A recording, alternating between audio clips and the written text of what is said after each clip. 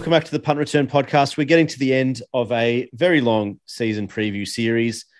We've gone through the entire AFC. We are nearing the end of the NFC, gone the East, West, and North, and we're about to finish up with the NFC South. Ryan, thanks again for joining us. We'll start with the Tampa Bay Buccaneers, and I really feel like this is their division to lose again. Brady's gone, he's back, he's gone, he's back again.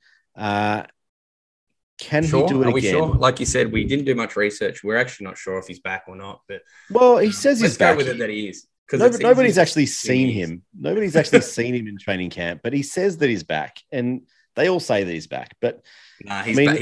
I actually did see today he's back at training camp. So crisis averted there for any Tampa Bay Bucks fans. It's more likely to see Tom Brady suiting up than not, to be honest. The man will be playing for another 20 years, let's be honest. So which club or which franchise that is, we'll wait and see. But the Tampa Bay Buccaneers, like you said, it's pretty obvious who the key team in this division is. They romped home to a division title last year, even though they did lose to the Saints twice last season, but that didn't make a difference. I think they still ended up 4 more wins than the Saints, which just shows you how dominant they were against other teams in the conference and division, of course. So it's hard to see any of the other teams challenging them. The Saints are the obvious one again, but it looks like it's a lay-down misère for the Tampa Bay Buccaneers, who will be once again in the playoffs. And there's a little guy called Julio Jones who was added just a couple of weeks ago to that lineup.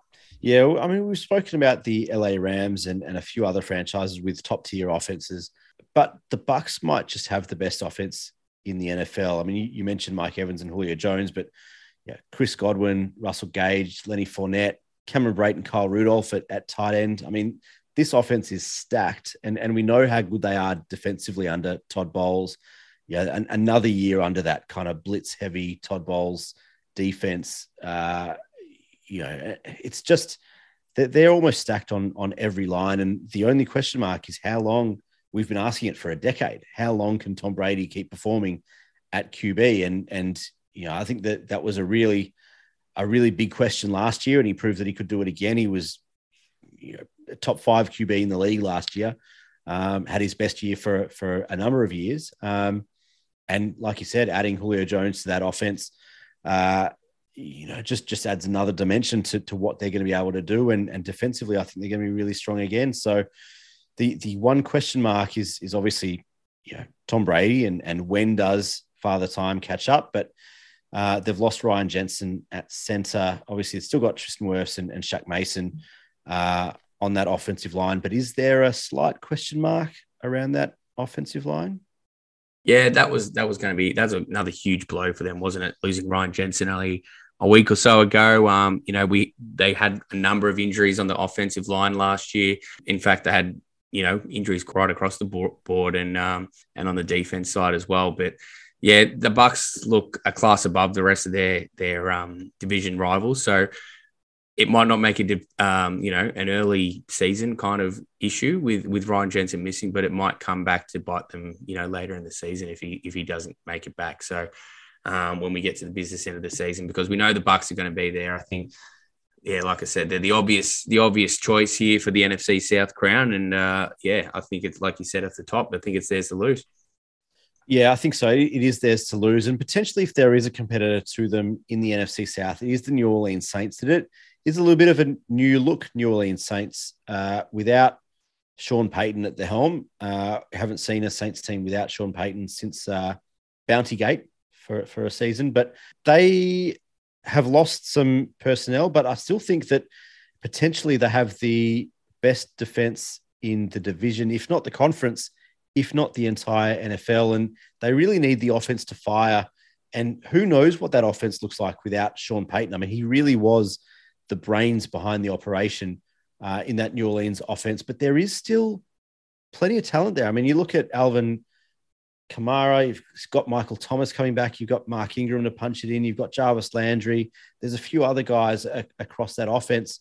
When you combine that with that defense that is super dangerous and potentially an underrated QB in Jameis Winston, How do you feel about the Saints coming into this season? I quite like the Saints. I've got them actually as a wild card team in the NFC. Like I said, the NFC's certainly not as open or as competitive, I should say, as the AFC. So now the Saints will be thereabouts again. Obviously, they were knocking on the door for a playoff spot. It was up to you or your boys, the Eagles, or them to get in last year, and the Eagles just won out. I think the Saints will make amends for that and get in. And with a healthy Jameis Winston all year, I certainly think they'll be more potent on offense, where they kind of struggled last year. They'll have obviously a superstar in Alvin Kamara leading the way, but the chat is that Michael Thomas has come back and could be the Michael Thomas of old.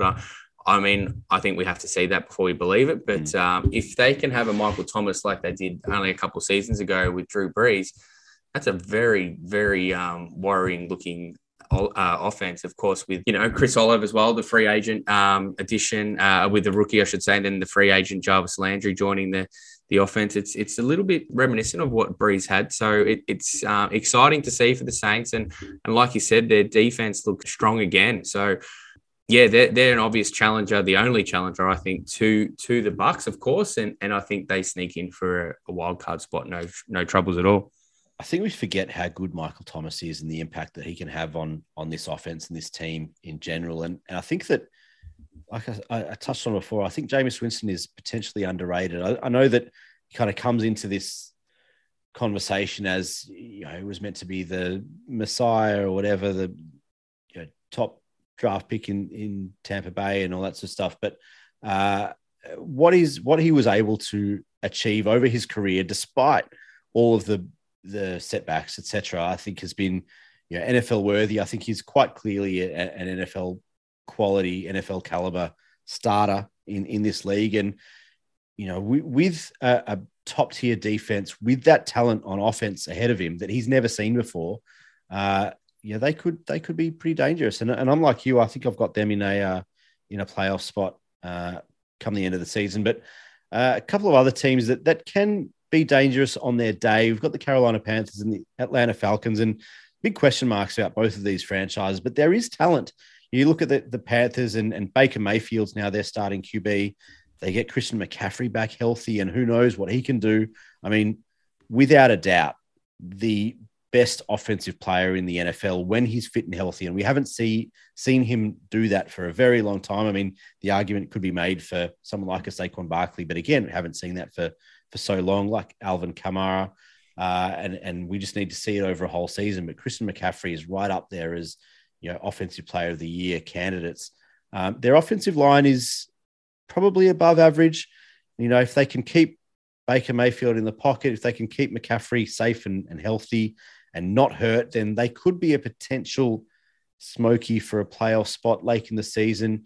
They've still got Robbie Anderson, DJ Moore there on offense, but their defense does look horrible. They've lost Reddick and Gilmore, obviously, and that's going to be, I think, their falling down point is on defense. They're just going to not be able to stop opposing offenses, and the offenses in Tampa Bay and New Orleans in particular are going to take advantage, I think, Ryan.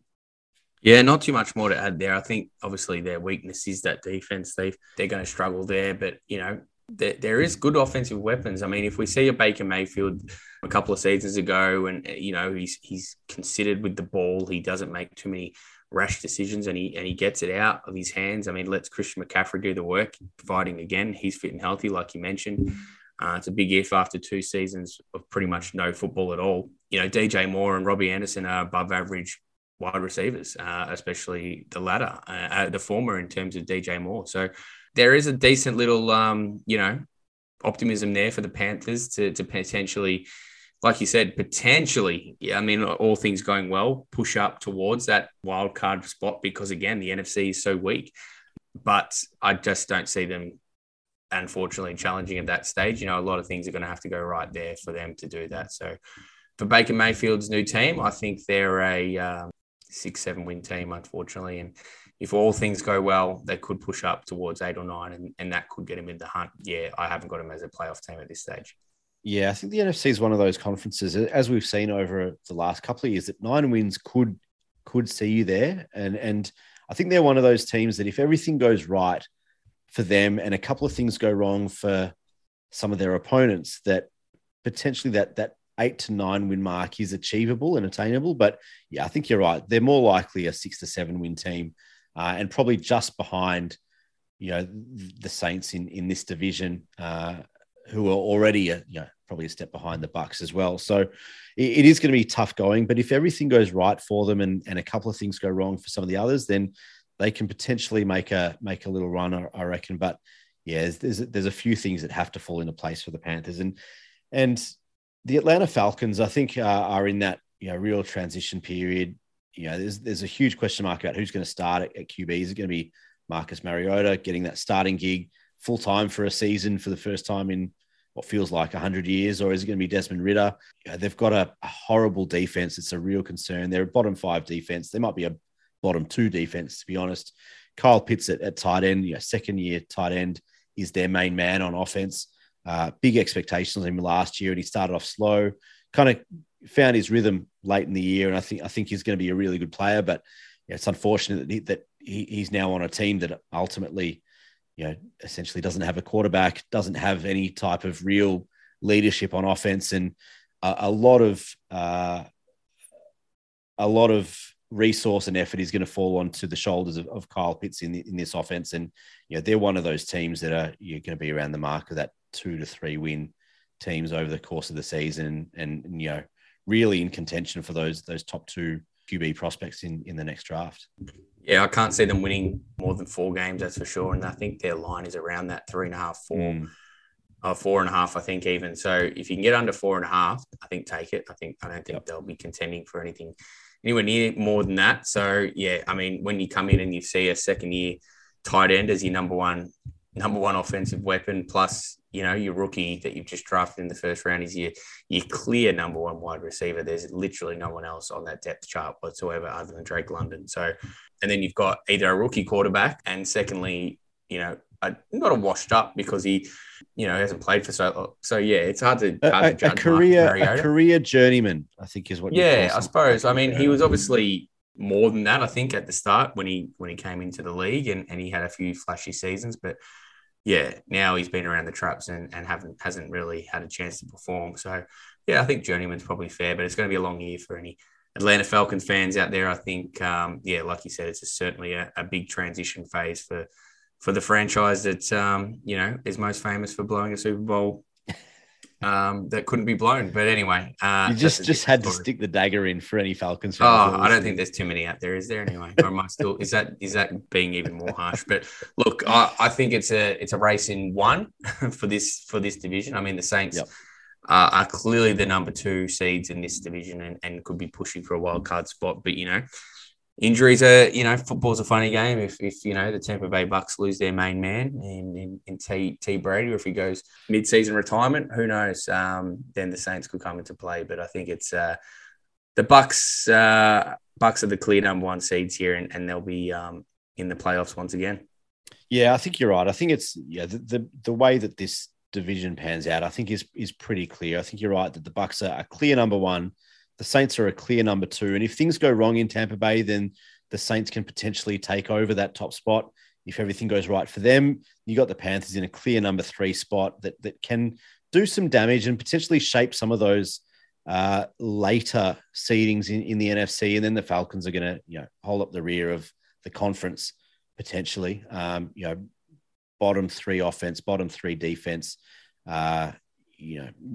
A lot of question marks on both ends of the field, both sides of the ball in Atlanta. And for me, it's the Bucks again. I think we're on the same page for a lot of these divisions. We've got a couple of head-to-heads across the board, but I think we're on the same page most of the time. And I think if you look back at last season, when we were on the same page most of the time, we did pretty well. So we might have to come back in a week or so and do our kind of final predictions, projections, over-unders, etc., and some of the awards, postseason awards and that sort of stuff.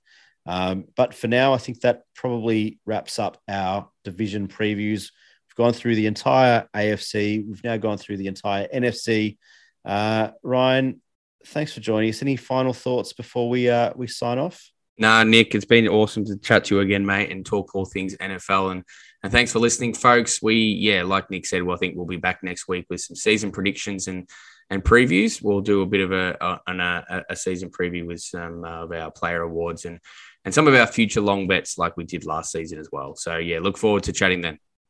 Thanks all for tuning in. We will speak to you soon. And in the meantime, if you've got any questions, if there's anything you do want to hear from us or don't want to hear from us, let us know on Twitter. We are on Twitter at the Punt Return Pod. We're on Facebook, we're on Instagram, we're everywhere. Obviously, you can catch us on Spotify, iTunes, everywhere you get your podcasts. Otherwise, like I said earlier, we are now in the Sportsmate NFL Live app as well. So keep in touch and let us know what you do want to hear. Otherwise, signing off, and we'll speak to you soon.